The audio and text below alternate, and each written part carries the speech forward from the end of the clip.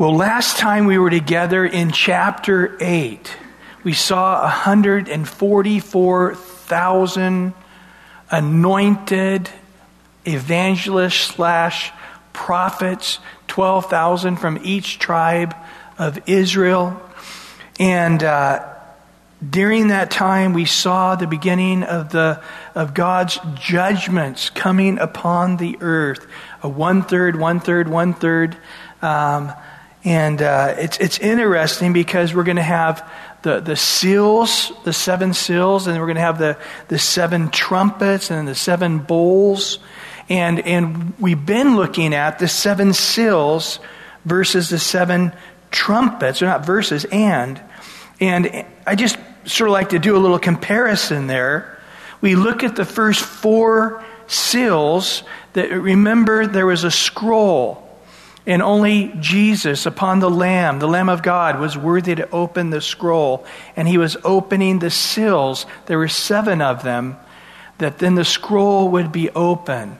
But as each of the seals were broken, God began to pour out his wrath upon the earth.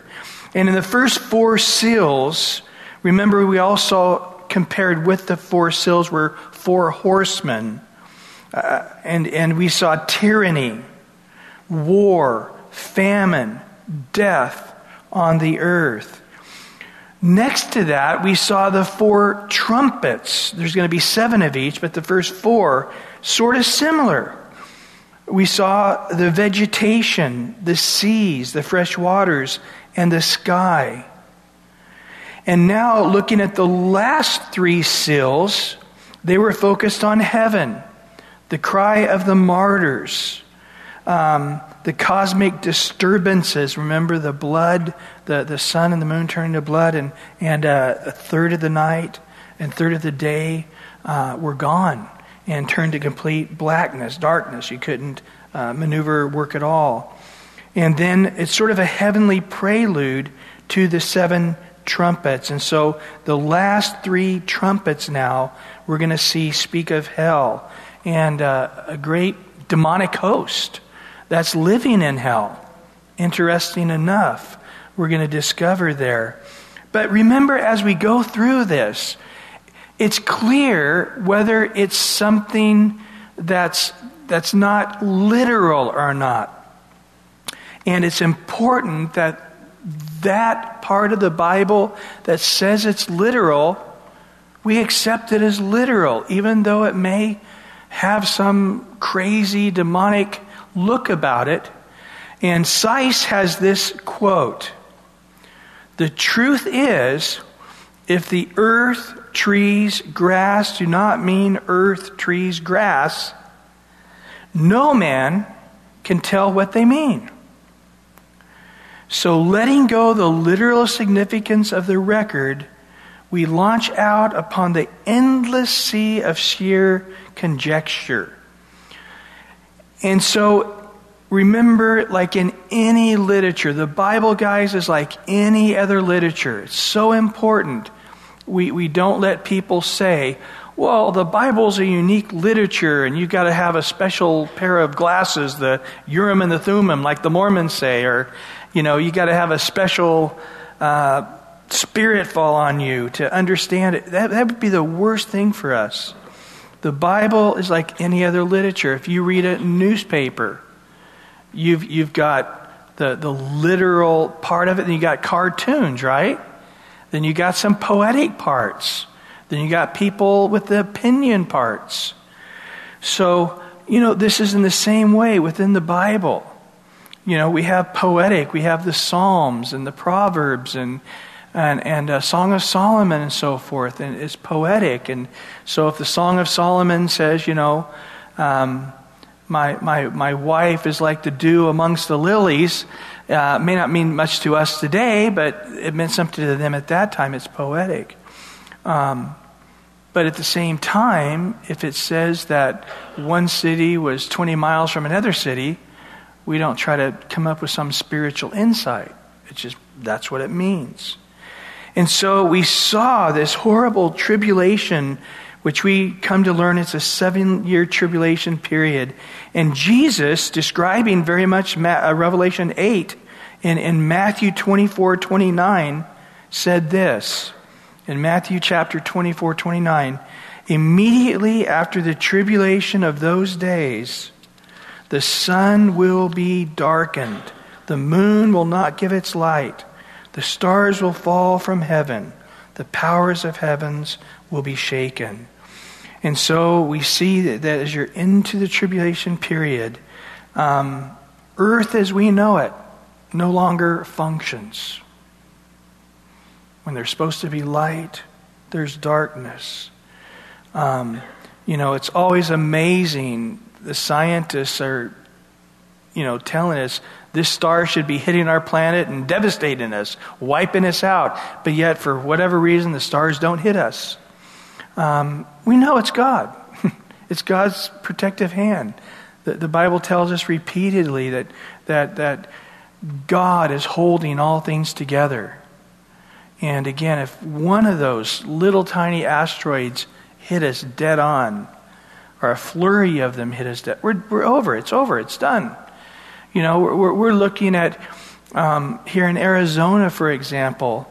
You can go and stand at Winslow, Arizona, and look. It's right next to Petrified Forest and Painted Desert, and about 4 miles from the Grand Canyon. There you can stand and look, and it's just this asteroid that hit the planet. It's like a perfect bowl. It's about a mile across. They're estimating that one strike might be what put us on 23 1/3 axis as a planet. And they're saying that would have been a worldwide, it would have caused a worldwide covering of the water on the planet. And again, we know that such things happened in the flood. So that's just one little strike. Well, here we have stars coming and hitting the planet at various degrees. And so it's going to be a radical time on earth. Well, continuing to talk about that, we look in chapter 9 now in verse 1.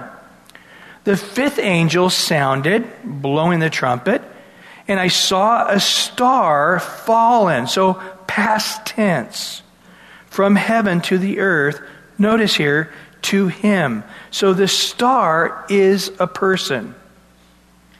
And this star was given the key to the bottomless pit. Well, we happen to again remember that Revelation is mostly Scripture already repeated. And as we go on and look in context, we know about a star, a person that had fallen.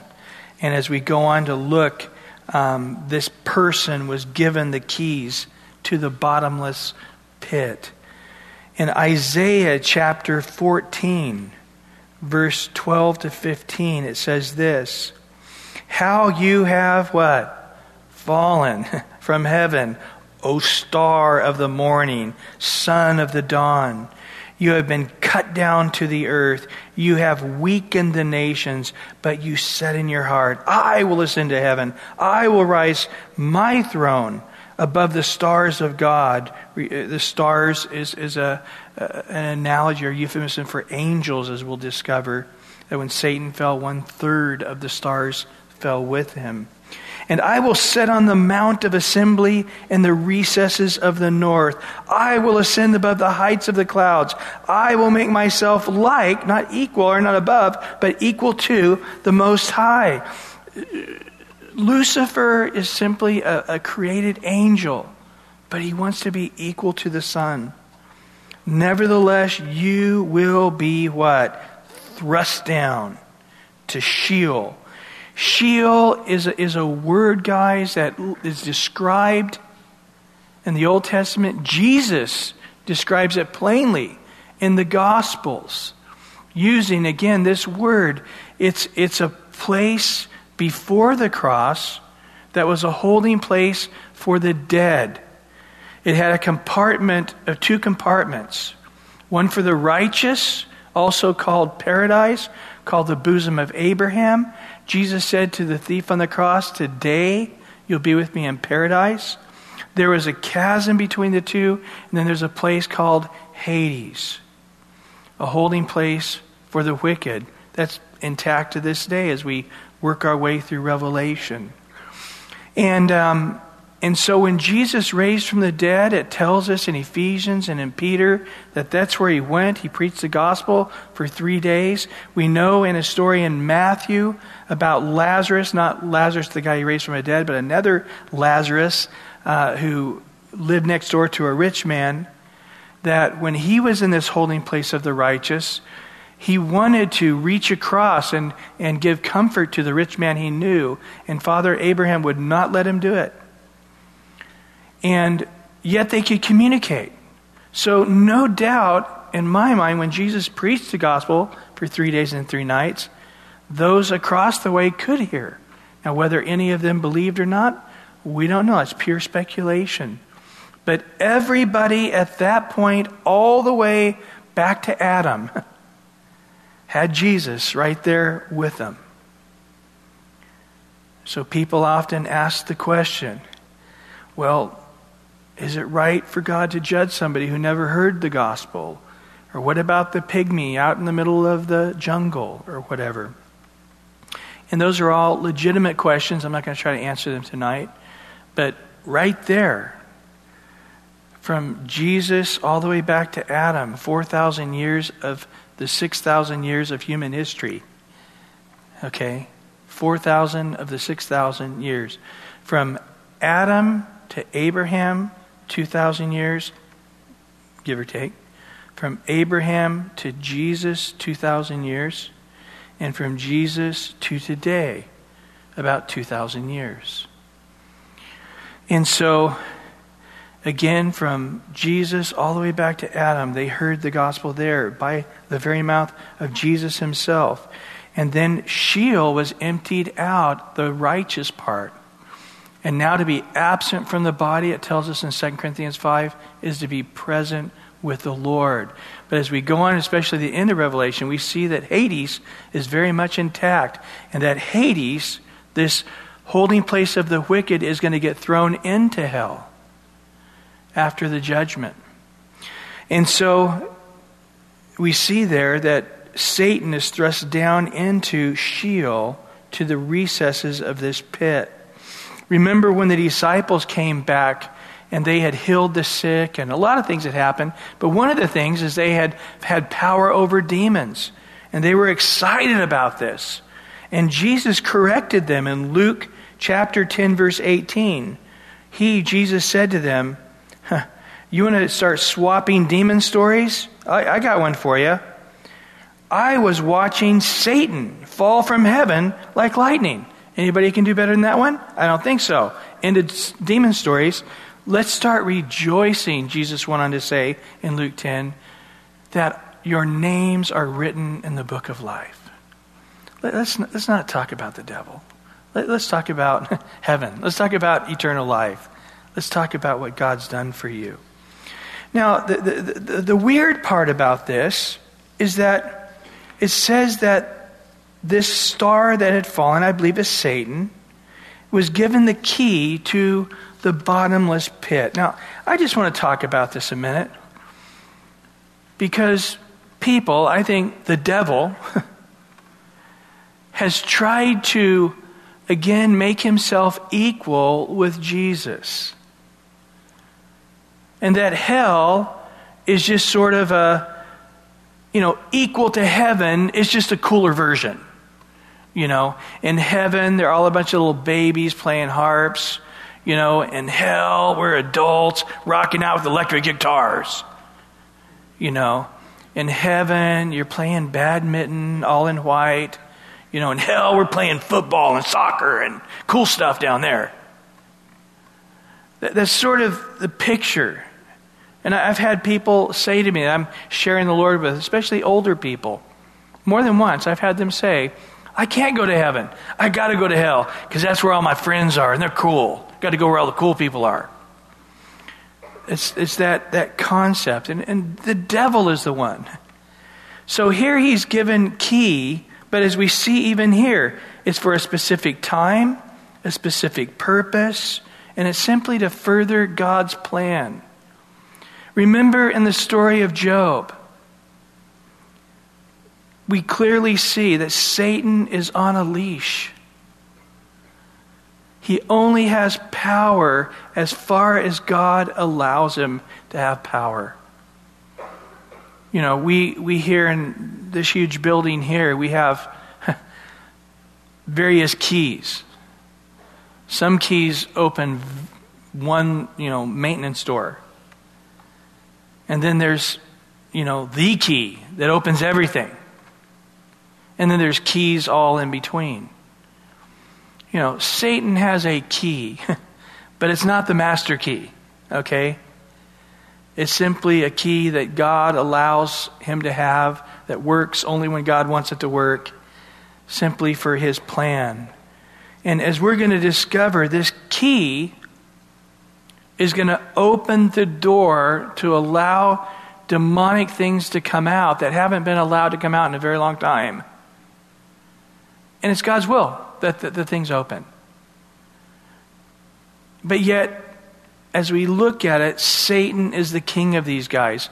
So it's God's will, God's plan, that these demonic creatures that have been locked up for thousands of years, as the door is opening, it's Satan opening it, and that they see Satan as their king. All for God's plan. Okay?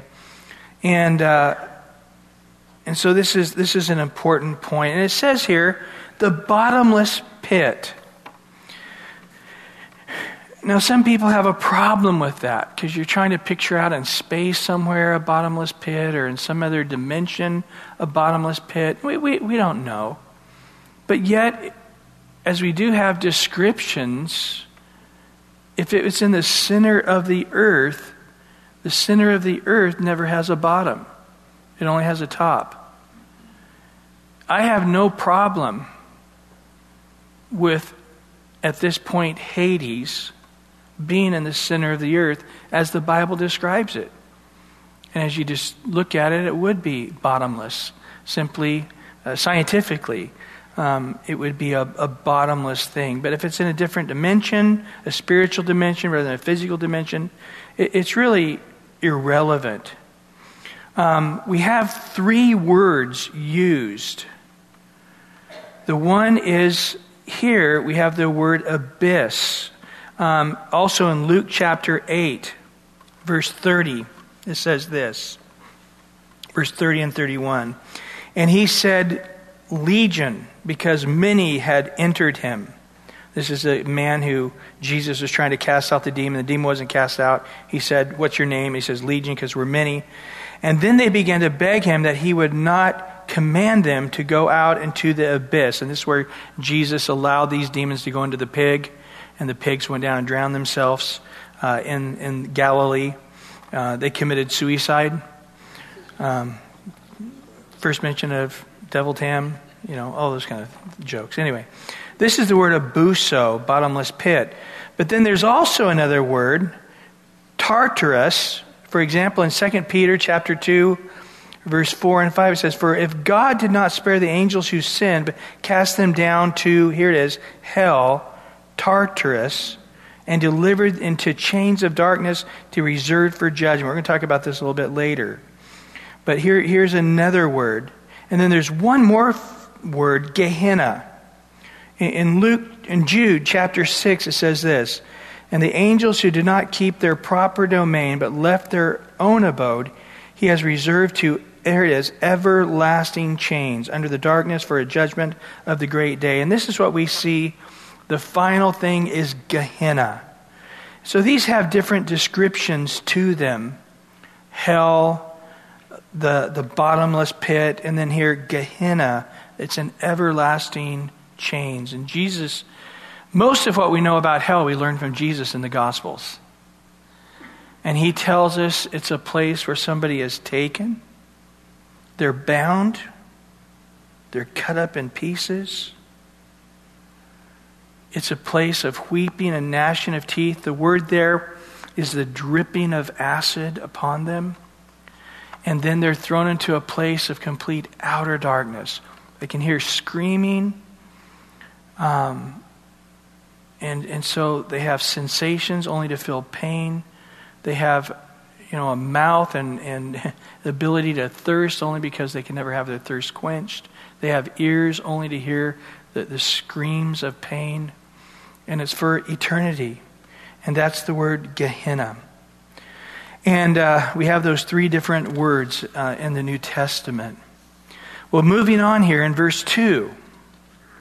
He opened this bottomless pit, and smoke arose out of the pit like the smoke of a great furnace. So the sun and the air were darkened because of the smoke of the pit. This is, again, it's a very literal picture. There's nothing, as we're going to see later, like this or like that. It says that the pit was opened up, and smoke came out of the pit, and darkness came. And then notice in verse 3, then out of the smoke locusts came upon the earth. To them was given power, as scorpions of the earth have power. So in verse 3, we're picturing locusts coming out, grasshoppers. Now you can go through the Old Testament. God repeatedly used locusts as judgment, because they came and just ate everything and devoured everything, and people could go into famine conditions for years and years. But as we go on, we see that these locusts have the ability to sting like a scorpion. However, we're going to get a lot more description of them. In verse 4, they were commanded not to harm the grass of the earth. Okay, typically locusts are after plant life. But in this case, not any plants, grass, any green thing, any tree, but only men.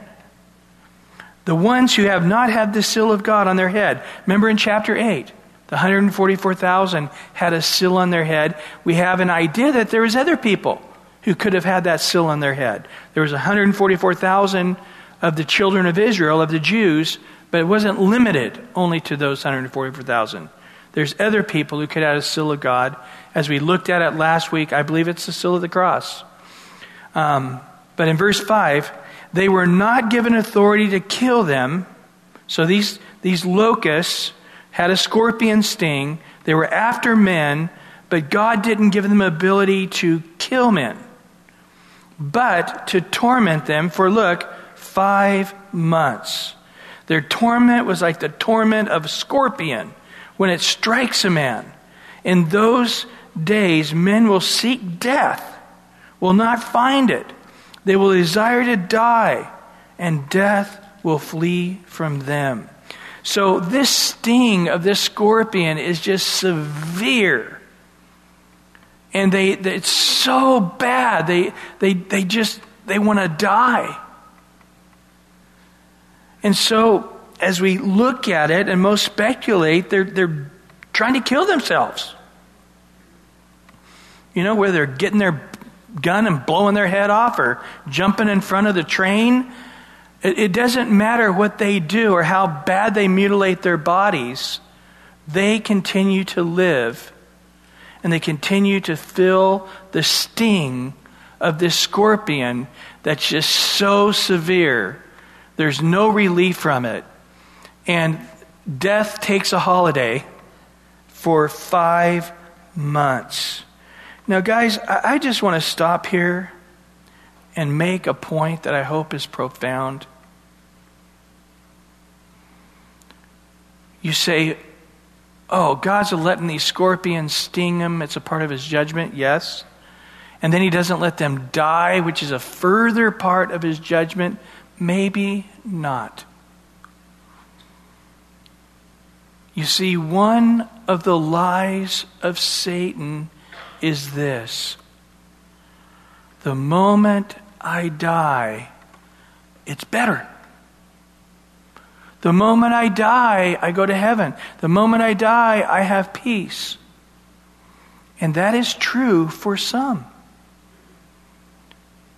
But we saw in the Gospels, for example, that story I was telling you about Lazarus and the rich man. And Lazarus was a righteous man, but he was poor and hungry, and he was diseased. And then the rich man who just fared sumptuously and had everything this life could give, and they both died around the same time. And Lazarus went into the bosom of Abraham and was comforted. The pain stopped. The hunger stopped. The humiliation stopped. But with the rich man, he went into Hades, and it says there it was like dripping of acid. There was no water. There was nothing to comfort him. He cried out and said, I know you. You're Lazarus. You used to eat, well, out of my trash cans. But hey, I see that you have some water there. All I'm asking is you dip your tiny, tiny little pinky and just give me the slightest little bit of water from your pinky, just that I could have a fraction of a second of comfort. And Father Abraham said, there's a chasm between us. It cannot be crossed. And this man, for all of eternity, will not get even a fraction of a second of comfort. So let's just sort of hypothetically say this rich man was depressed. His 10th wife left him. None of his kids are talking to him. He just found out he got pancreatic cancer and doesn't want to have to suffer for months with it. And he kills himself. He's going from pain to worse pain. He's going from agony to worse agony. And I'm telling you that those who are right with God have a mark upon their forehead, and this scorpion can't sting them, can't hurt them. But those who are not right with God can be stung by this thing, and if they were to kill themselves in that 5 months, they were going to experience something far worse than the scorpion stinging them. And my point is here, maybe it was the mercy of God giving them again in the midst of judgment an opportunity to repent. And so what do we have here?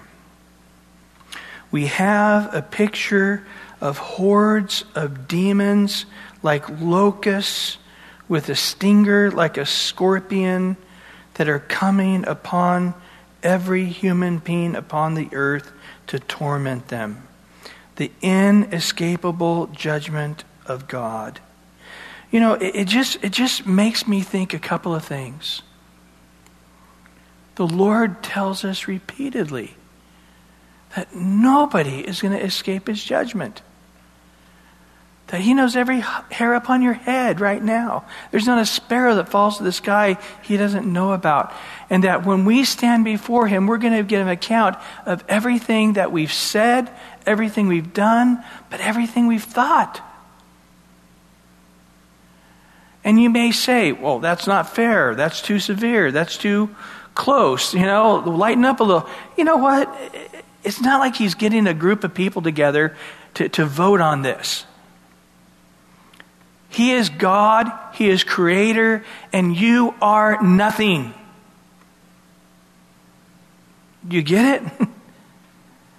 We go back to Numbers 4 where Nebuchadnezzar was, in his mouth, look at all that I have done. And God warned him a year earlier.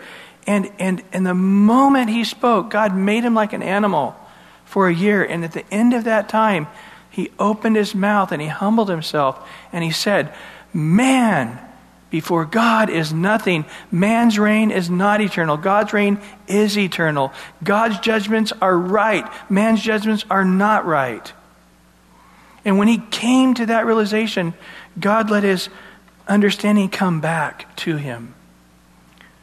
And we need to fall upon our faces and declare that God is God and we are not. And however God desires to judge, he's going to do it. Whether you agree with it, whether you think it's righteous, whether you think it's fair, it's irrelevant. It's his bat, it's his ball, it's his game. He is a creator of all, and one day he is going to be the ender of all his creation. Everything's going to melt with a fervent heat and be destroyed. And God has made it clear that every human being is going to be judged by what he thinks is righteous, by what he thinks is standard. Whether you agree with it or not, he is God.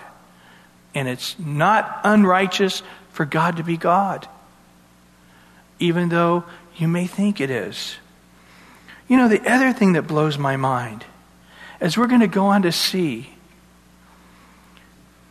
that here's one key, opens up one area of this bottomless pit, and here comes these demons, these fallen angels, I believe, that became demons, and they swarmed upon the earth. Have you ever, you've seen maybe in a movie or, on the internet, a swarm of locusts.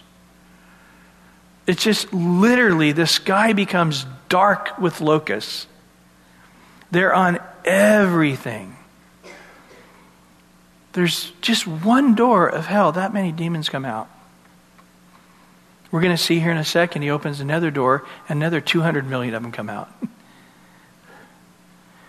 You know what blows my mind when I think about this? How wonderfully God is protecting us every day.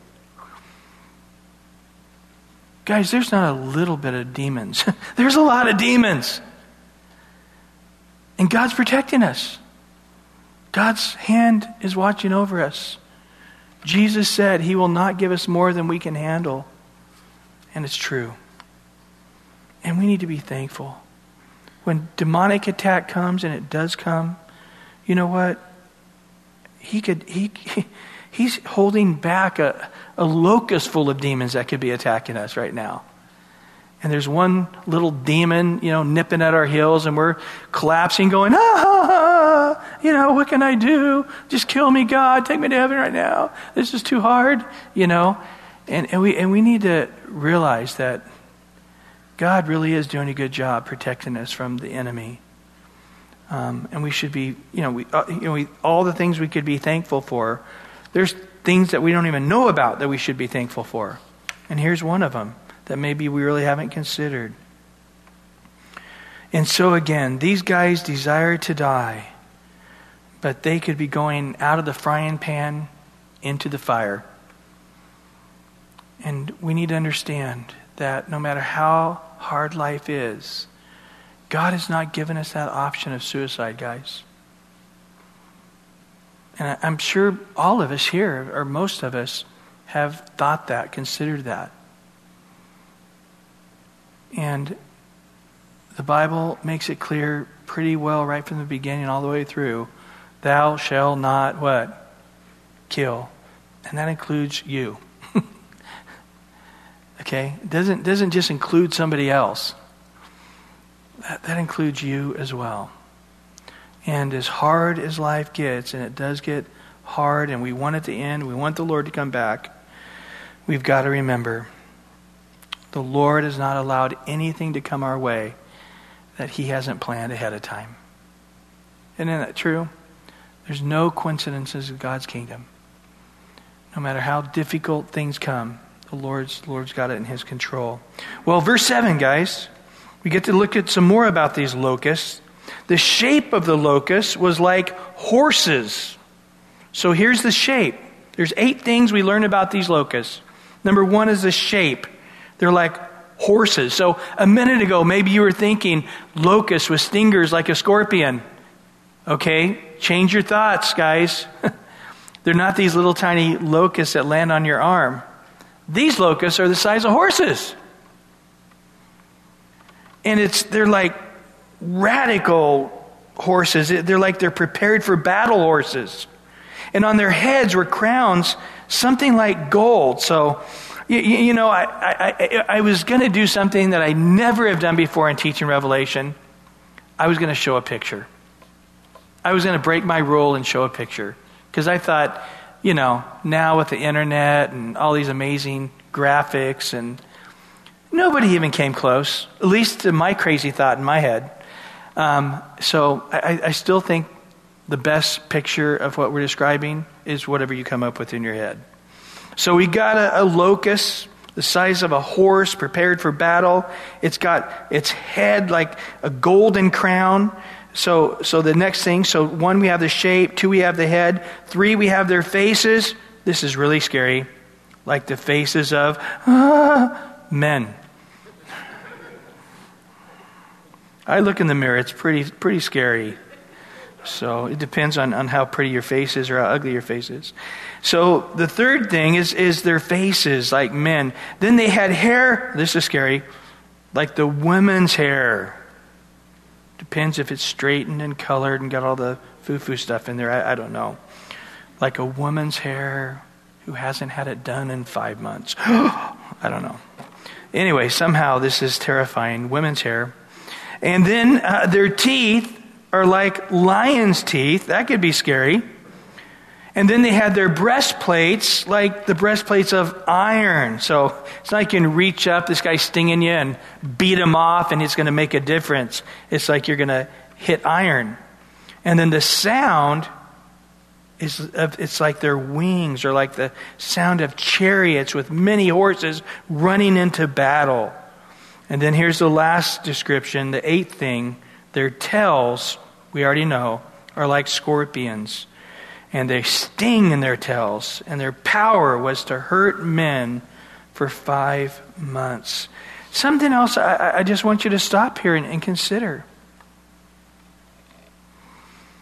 In John 5, Jesus says, all judgment has been given unto him, that all would honor him equal to the Father.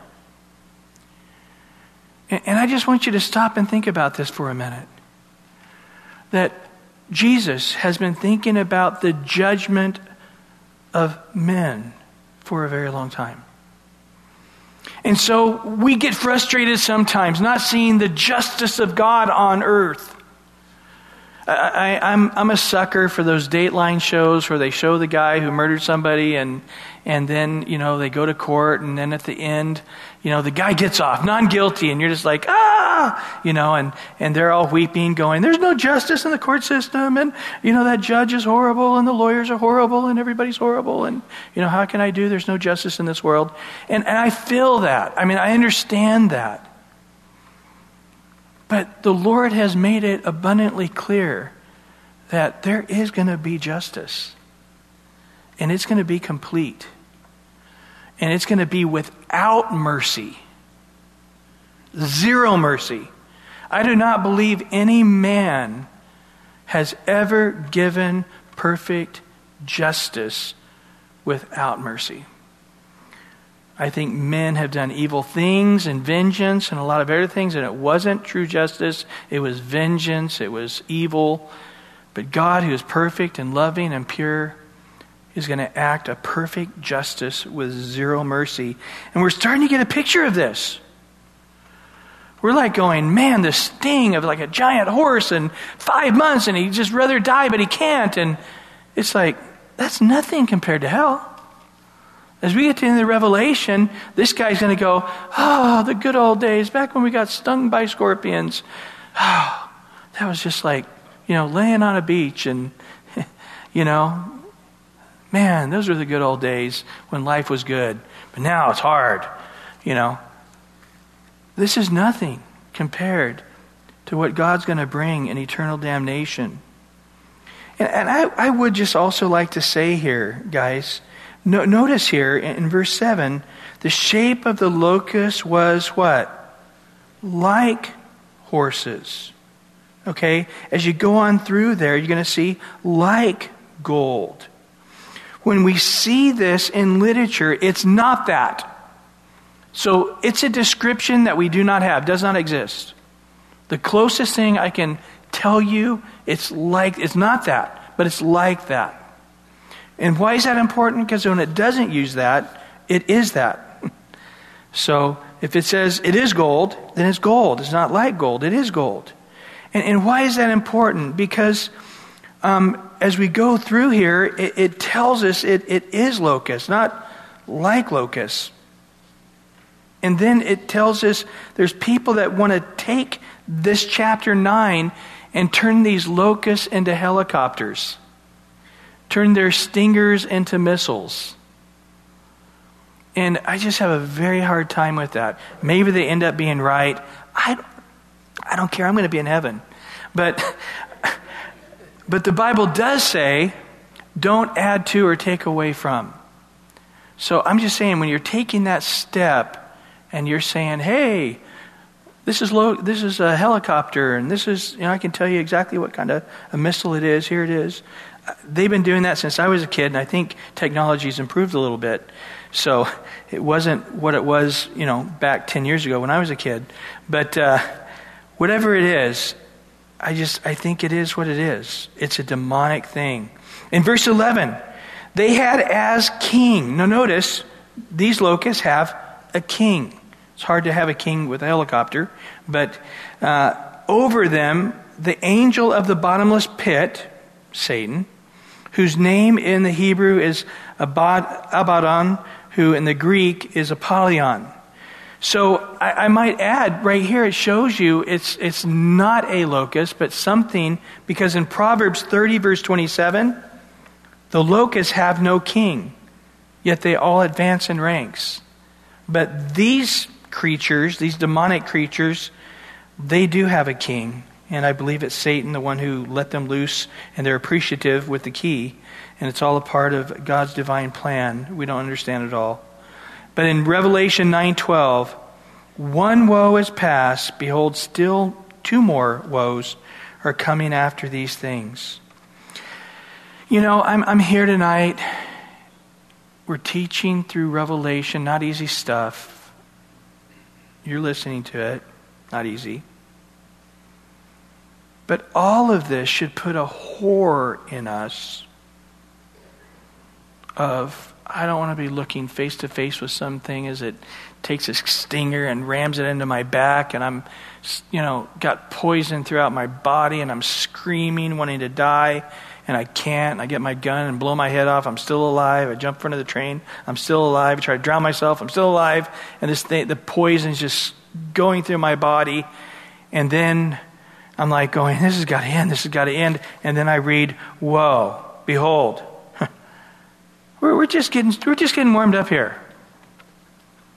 We haven't even begun the tribulation period, guys. It's 7 years, and we're just getting started into the tribulation period. Why is God saying this? Because He's trying to say, if you are being foolish, if you are being fleshly, if you are being sinful, whatever gratification you are getting from the flesh, it will not pay in the long run. God's going to judge every thought, every deed, every motive of your heart, every intention of your heart. And the Bible is telling us to fear God. In Proverbs it says, the beginning of wisdom, the beginning of knowledge is fear God. To fear God is to depart from evil. And in essence, we would read this and go, this is just crazy. This is like in the middle of a horror movie. And then to say, oh yeah, this is only getting started now. Okay, let's talk about what's coming next. And we're just going, there's no way I'm going to be in the tribulation period. That's the idea, guys. That's the idea. And as we're here tonight, this is a time to fall. But Jesus says, fall on the rock and be broken, or that rock will fall on you and crush you to powder. And we're seeing, people say, oh, the God of the Old Testament, he's such a meanie. The God of the New Testament, he's such a nice guy. You can get away with anything. That God guy that talked to Moses, he is one mean sucker.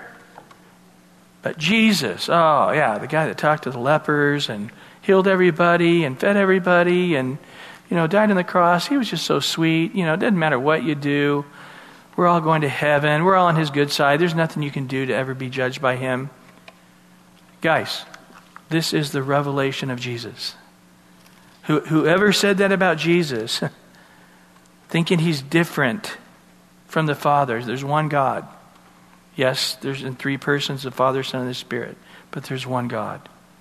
And all judgment has been given unto the Son. And as we look at Revelation, we're understanding that God, in order to be a God of love, and I'm not going to explain it tonight, but in order to be a God of love, he has to be a God of judgment. You cannot have one without the other. And here in verse 13, the sixth angel sounded, another trumpet blast, and I heard a voice from the four horns of the golden altar, which is before God. And in verse 14, saying to the sixth angel who had a trumpet, release the four angels who are bound at the great river Euphrates. Now listen to verse 15. These four angels who had been prepared for the hour and the day and the month and the year were released to kill a third of mankind. Guys, that would be over 1 billion people. Imagine if tonight a third of the United States died. What would we be doing the rest of this week? What would be happening to planet Earth where people let dead people just lie on the side of the road? We're talking serious diseases. We're talking serious dilapidation to the entire earth from the dead bodies of a third, over 1 billion people. And again, I just want to make note here that God's been thinking about judgment for a long time. He's got these angels locked up who are going to be released to kill over a third of the population of the planet, over 1 billion people. And this has been in his plan since time began. And how long these guys have been locked up, or at least the time of earth, and depending on your view of gap theory or not, maybe millions of years these guys have been locked up for this very moment. For this very year, yes. This very month, yes. This very day, yes. This very hour. God has been planning this judgment. Now, who are these angels? Without going into detail because of time's sake, in Genesis 6, there was a group of these fallen angels, demons, who had relations with women. And you can read it in Genesis chapter 6, verse 4 and 5. They created the Nephilim, which was a giant race of people known as the fallen ones or the mighty ones. And God destroyed them in the flood. But he tells us in 2 Peter chapter 2, verse 4, we read it earlier, for God did not spare the angels who sinned, but cast them down into hell and delivered them into chains and darkness to be reserved for judgment. I think these are the angels we're talking about. This is my speculation. In Jude 6, it says, and the angels who did not keep, notice, their proper domain, but angels who had relations with women, human women, left their own abode. He was reserved in everlasting chains under darkness for the judgment of the great day.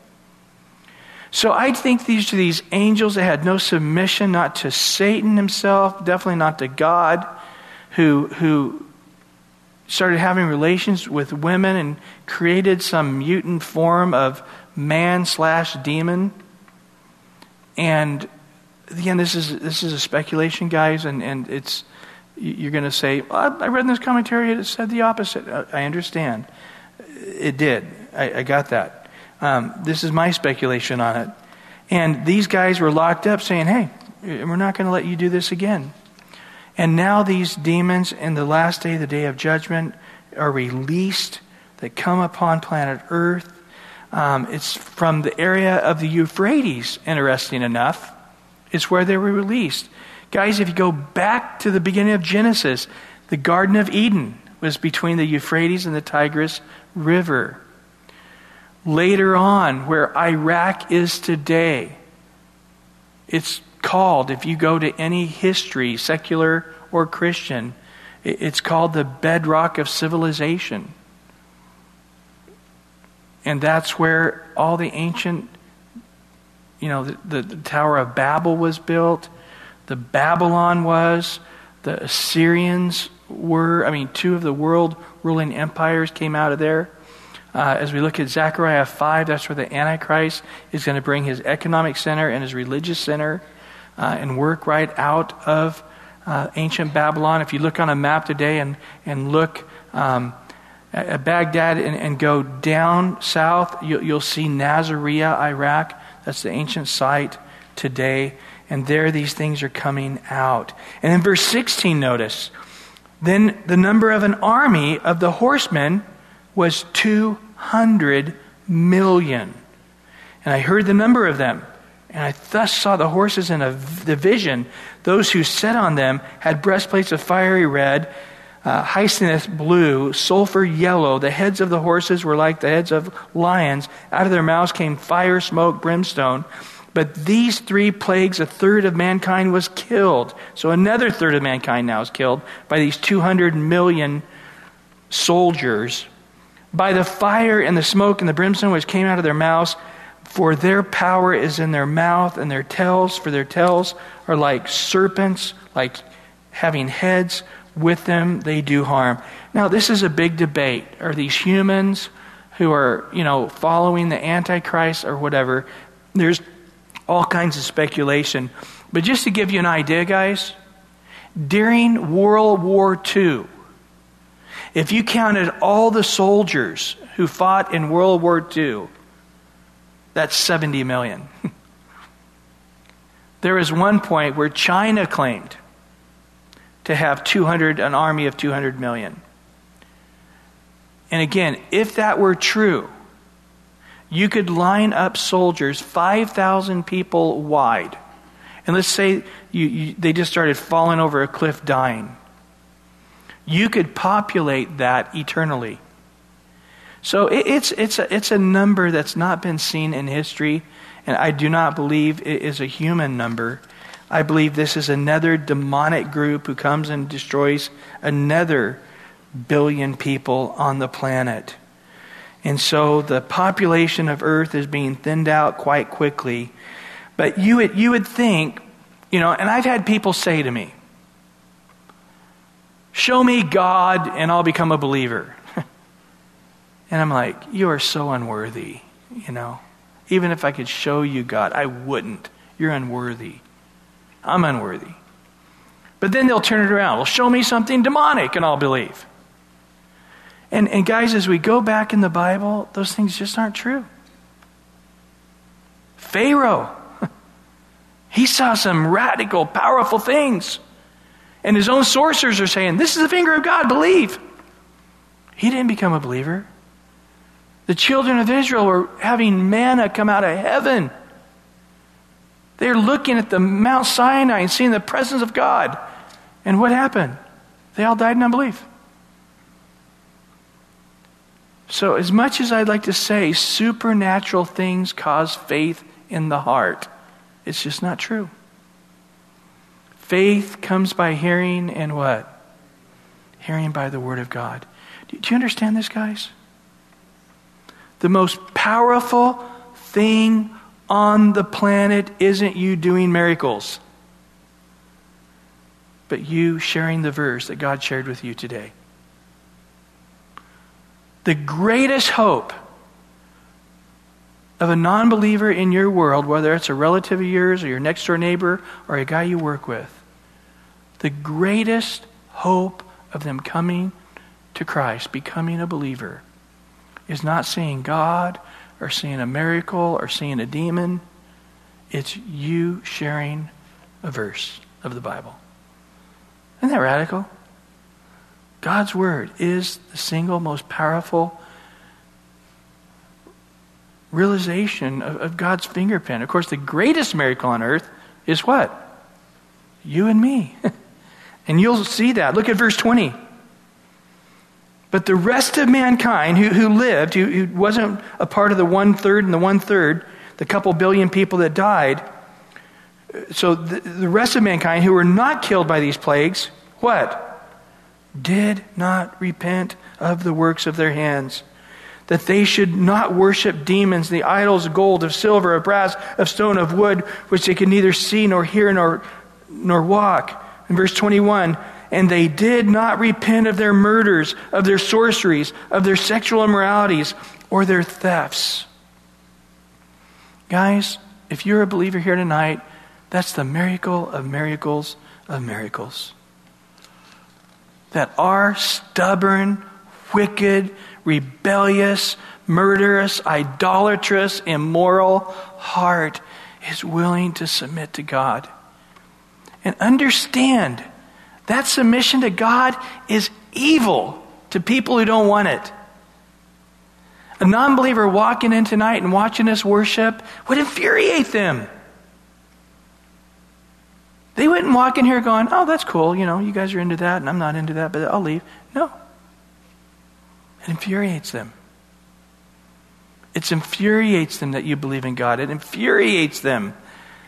Look at the talk shows. Listen to the liberal commentators. They're not spending all their time putting down Buddha or putting down Muhammad or putting down the Hindus. What do they spend around the world, by the way? You can be in another culture and they're blah, blah, blah, blah. Blankety, blank, blank, blank. Perfect English, cursing Jesus. They don't know another word of English, but they know every curse word of Jesus. It's an amazing thing to me how wicked the heart of man is. And it's us too. That's our hearts, guys. Jeremiah tells us our heart is what? Desperately, deceitfully wicked. Above all things, who could know it? I know that's true about my heart. You don't need to convince me. In Romans 7, Paul said, there's no good thing that dwells in me. Not one good thing. That is in my flesh. 100%. You don't need to convince me of that. You don't need to say, wasn't Paul exaggerating there? I know there's not one good thing that dwells within me, but wickedness and sorcery and murder and all the other things. I would rather worship demons and idols and gold and silver than to say Jesus Christ loved me and died on the cross and paid for my sins. It's a miracle that we're believers, but here it is, guys. I want to bring you guys to remembrance. As we're going to end here. It's 8:30. We're way past time. But here, I want to bring something to remembrance. You would think that these guys are going, oh, this is horrible. These 5 months are horrible. And then everybody I know around me is dying, all these dead bodies, and I'm in pain. I can't even move. The stingers paralyzed me, but yet I got 10 dead bodies around me, and they're smelly and corpse, and if I can get out of this. As soon as I start feeling the poison of the scorpion dissipating, the 5 months is up. Oh, Jesus, Lord, give me one of those marks on my forehead. Come here. I'm a believer now. I repent. That wasn't the case, was it? As soon as those 5 months is over, as soon as the pressure's off, they're just as wicked as they were before. I've seen it. You remember the Twin Towers, guys? Our church filled up for a few weeks. Remember when we went to a couple of wars over in Iraq? Desert Freedom, and church filled up. And then what happened? As soon as the pressure was off, they started doing whatever they wanted to do. As soon as the fear was over, they started doing whatever they wanted to do. Again, a person believing in the Lord and following the Lord isn't about a miracle. It's not about something tragic that just happened. The foxhole religion, where the guy's in the foxhole and bullets are slinging by his head. God, get me out of Vietnam and I'll be the best Christian you've ever seen. He gets back from Vietnam and he's living like the devil still. It's a miracle, guys. It's a miracle of miracles of miracles that we are wanting to submit our lives to Christ each and every day. And it's a miracle of miracles of miracles when somebody else believes upon the Lord through His Word. And understand the odds are against you guys. Paul says, I show in my body the scars that I preach Christ and Him crucified. The majority of people, we see it right here in Revelation, in the midst of incredible demonic stuff, incredible pain and pressure, they still have unbelieving hearts. So don't think that, 9 out of 10 people I go share the Lord with are going to get saved. And man, I've been sharing the Lord for 2 weeks and nobody's gotten saved. I'm never going to share the Lord again. This is just disheartening. It's not the way it works, guys. you go share the Lord and somebody gets saved, we need to say, a miracle of miracles has just happened. A person believed upon the Lord through his wicked, idolatrous, murderous, sexually immoral, hateful, evil heart. He submitted himself to Christ. And as a pastor, evangelist counts him right at the moment. A prophet counts him a few months later, but a pastor waits for a year or two to count him. Are they really a sheep? Are they really going to follow Christ? We got to see if that's going to happen, right? But here we are. Lord, we just thank you for your word tonight. And we know you've brought people here tonight to see the realization of this. That they are at the brink of either coming to you or rejecting you. And the rapture is going to happen any day. One day we're going to be having a message like this saying the rapture could happen any moment, and it's going to happen. And there is no hour later, 10 hours later, 3 days later getting raptured. Either they're ready in that moment, in that twinkling of an eye, or that's it. They go through the 7-year tribulation period with a very evil, ungodly world where Satan is ruling and reigning as the Antichrist with all the unbelieving world and the demons. And the odds of them becoming believers in the tribulation period are far greater than them becoming believers now. Please, Lord Jesus, by the power of your Spirit, draw all those who don't know you today, or if there's any living an unsubmitted life to you today, fall upon the rock and be broken. And I just right now want to pray for you. Just lift your hand saying, that's me. I'm not a Christian. If I were to die tonight, I'm not sure I'd go to heaven. If Jesus were to come right now, I'm not sure I'd go to heaven. You can be. Believe on the Lord Jesus Christ and you'll be saved. Lift your hand and say, pray for me right now. Is there any unbelievers here tonight? Okay. Well, guys, we got work to do for next Wednesday, huh?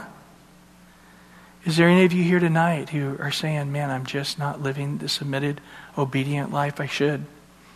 And that makes me afraid. Pray for me. Just lift your hands up right now. Yes. Lord, you see these right now, and I just ask in Jesus' name that your Holy Spirit would fall upon them, and as the great shepherd, draw them unto yourself. Draw them to you right now. And if that's you, just cry out in your heart, Lord Jesus, have mercy upon me. Cleanse me of this evil, wicked heart, and cause me to have a heart submitted to you, obeying you, following you. In Jesus' precious name. Thank you for washing us all in the water of your word tonight. And everyone said, amen, amen. Let's greet one another and have a wonderful evening. Bye-bye.